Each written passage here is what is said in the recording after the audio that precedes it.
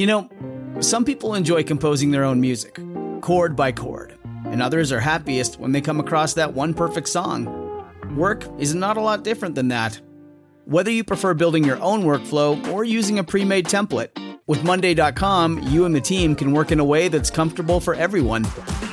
Tap the banner to go to Monday.com and build your own amazing workflow, or find an awesome template. No judgment.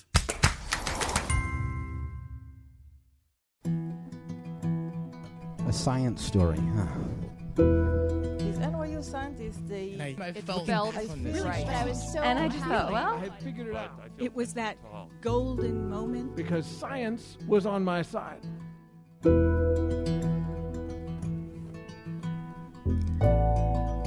Hi everyone, I'm Ben Lilly, and welcome to the Story Collider, where we bring you true stories of how science has affected people's lives. A quick reminder, our next event is in New York, December 17th. The theme is Science and Religion. See storycollider.org for more. This week's storyteller is Abby Pond. The story was recorded in November 2012 at the Camden Head in London as part of the Spot On Science Conference. The theme of the event was Connections.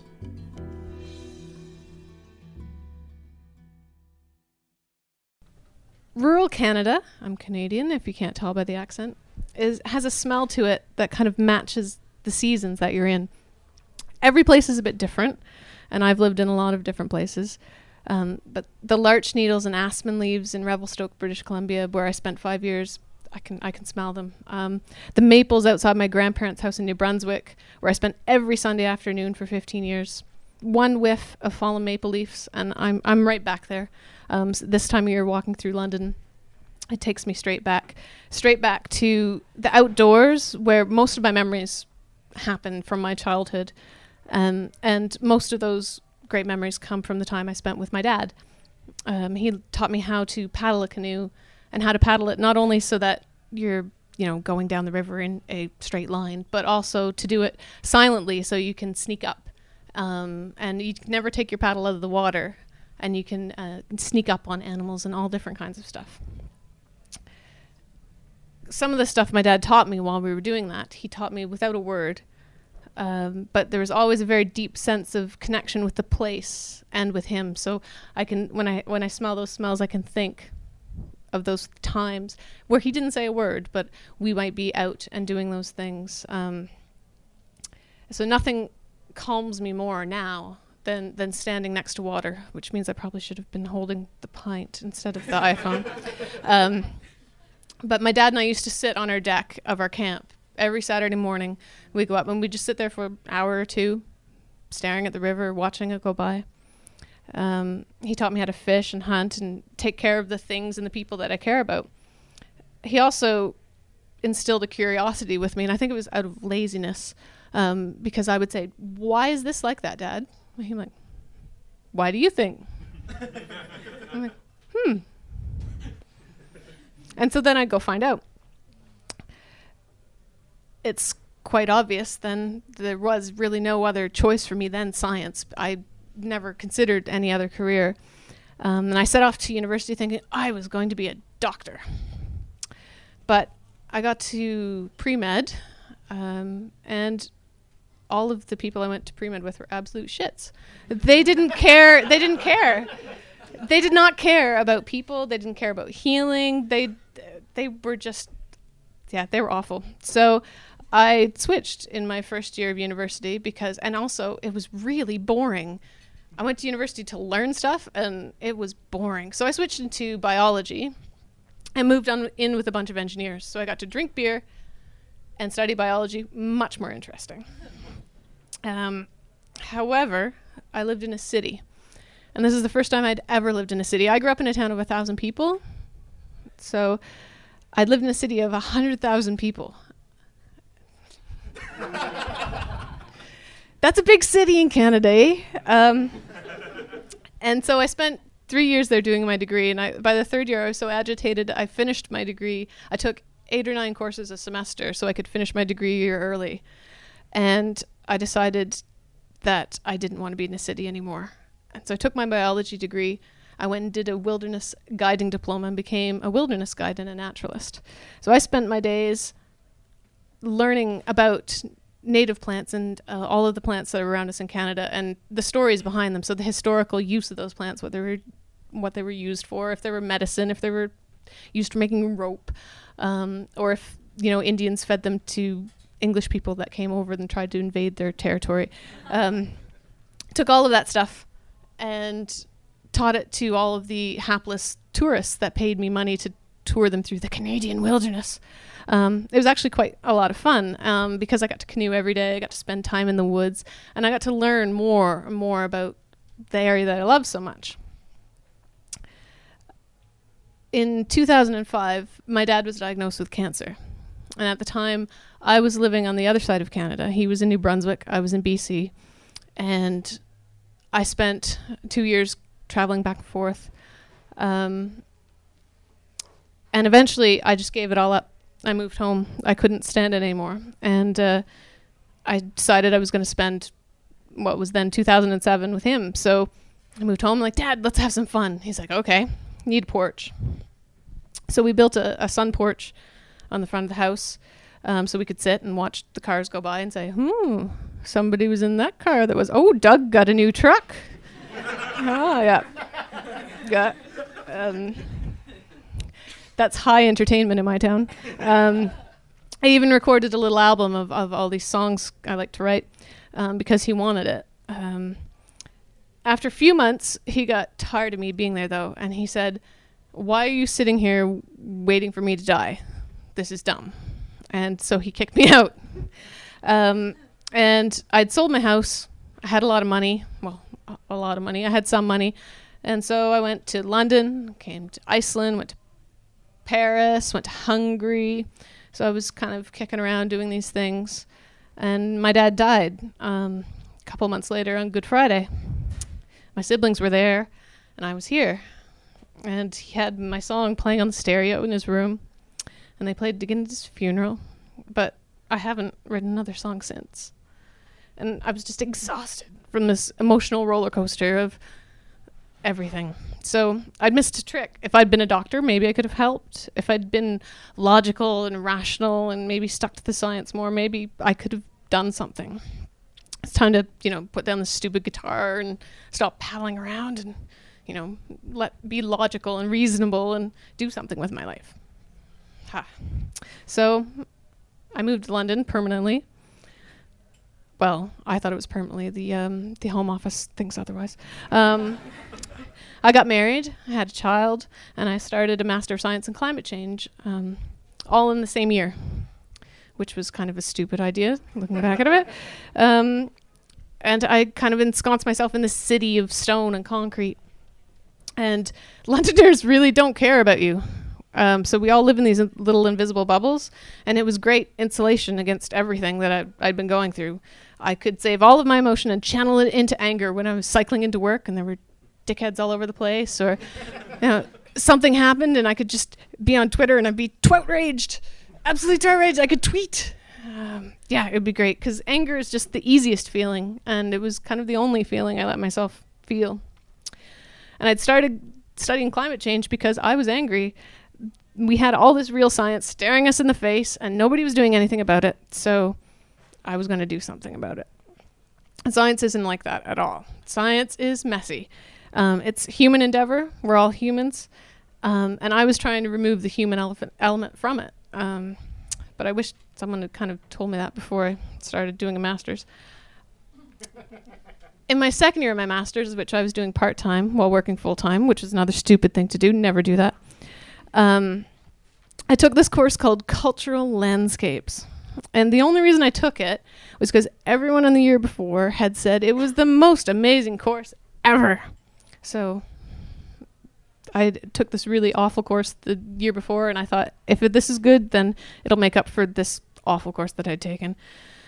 But on the surface, it really had nothing to do with the real science that I was looking to do. There was nothing logical or rational about it. One of the lectures was on shamanism and trances. What the hell that had to do with geography, I still don't know. And the lecturer just made up words she turned nouns into verbs and verbs into nouns, and there was imaginings going on, and I was like, I had to keep my eyes closed because I was rolling them too much in the classes. It was bad. One of the first homework assignments they gave us was to go forth and experience the landscape. Sean's not here, is she? That's my lecturer? No? Good? Okay. So her assignment was go outside, spend 10 minutes sitting down, and just write what you feel, what you're doing, what you're thinking. And what I was thinking when she was telling us this was it's a 45-minute cycle ride back to Walthamstow.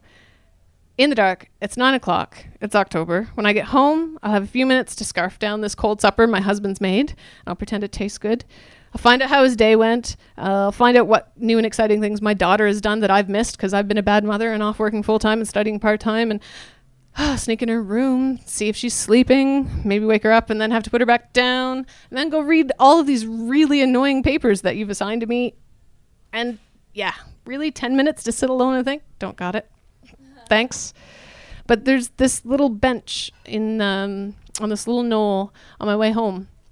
And I've always wanted to sit on it, but I never have. And it looks west on the Lee River. You can see the skyline of Tottenham, the breathtaking skyline of Tottenham.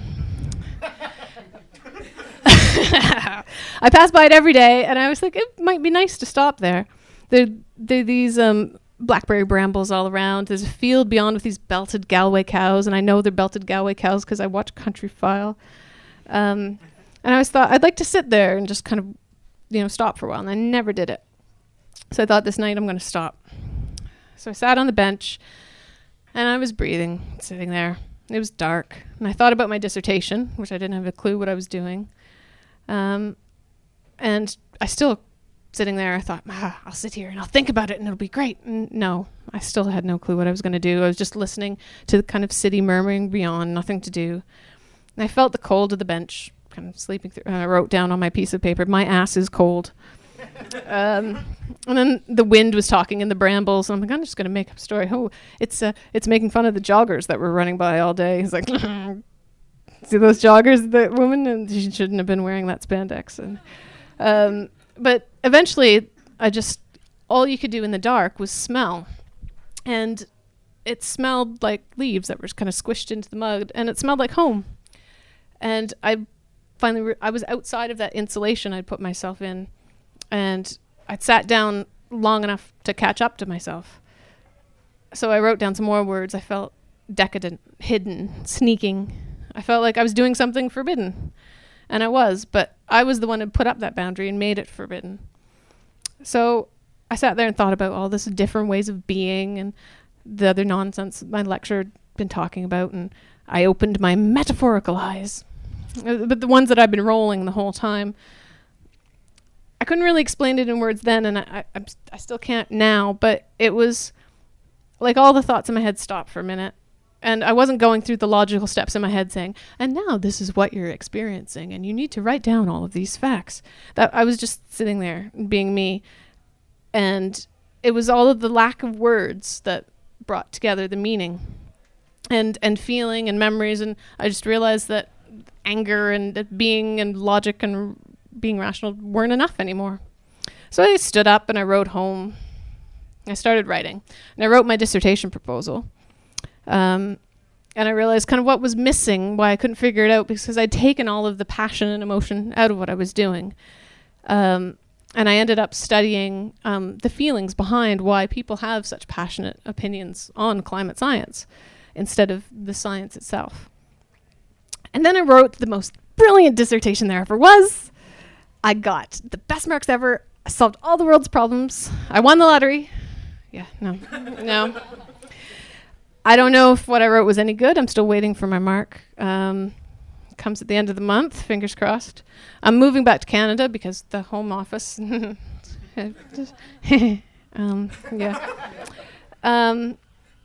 But I'm going to be running a charity that looks after a river in Canada, and it's actually the border between Canada and the U.S. And my job is to listen to all the people that live in the area and the governments on both sides of the border come up with a management plan for all of the environmental, cultural, historical stuff that goes on there, and then get everybody to agree on how to do it.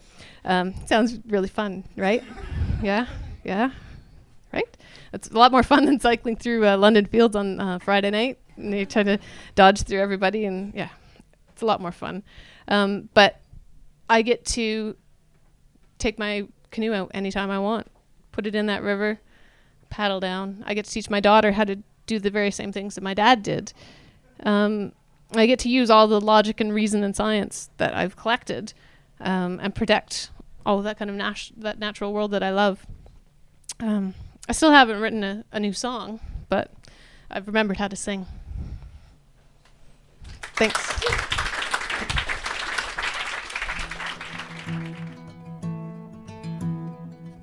That was Abby Pond. Abby recently completed her master's in climate change management at Birkbeck. Originally from Canada, she's worked as a naturalist, musician, conservationist, and flogger of websites. Her scientific claim to fame, to date, was the contribution of a knitted Punnett square of peas for a recent exhibition at the Science Museum. For more science stories, take a look at storycollider.org, where you have our magazine, archives of the podcast, and upcoming events. The Story Collider is produced by me, Brian Wecht, and Aaron Barker. The podcast is produced by Rose Eveleth. Additional help from Brooke Williams, Lena Groger, Josh McCall, and Rafaela Benin. The theme music is by Ghost. Special thanks to the Camden Head for hosting the show, to Lou Woodley and Spot on London for inviting us, to Laura Wheeler for extraordinary work in handling logistics, and to Trees and Things for existing, I think. I live in a city. Thanks for listening.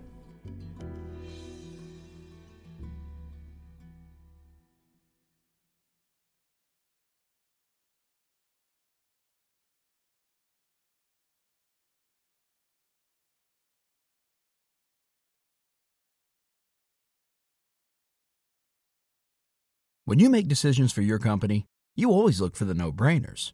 And if you have a lot of mailing and shipping to do, Stamps.com is the ultimate no-brainer. It streamlines your process to make your business more efficient, which makes you less busy. Mail checks, invoices, legal documents, books, and everything you need to keep your business running with Stamps.com. Seamlessly connect with every major marketplace and shopping cart if you sell online. Schedule package pickups through the dashboard and automatically see your cheapest and fastest shipping options from different carriers, with rates up to 89% off USPS and UPS rates. And with the Stamps.com mobile app, you can take care of mailing and shipping wherever you are, even on the go. Make the same no-brainer decision as over 1 million other business decision makers with Stamps.com.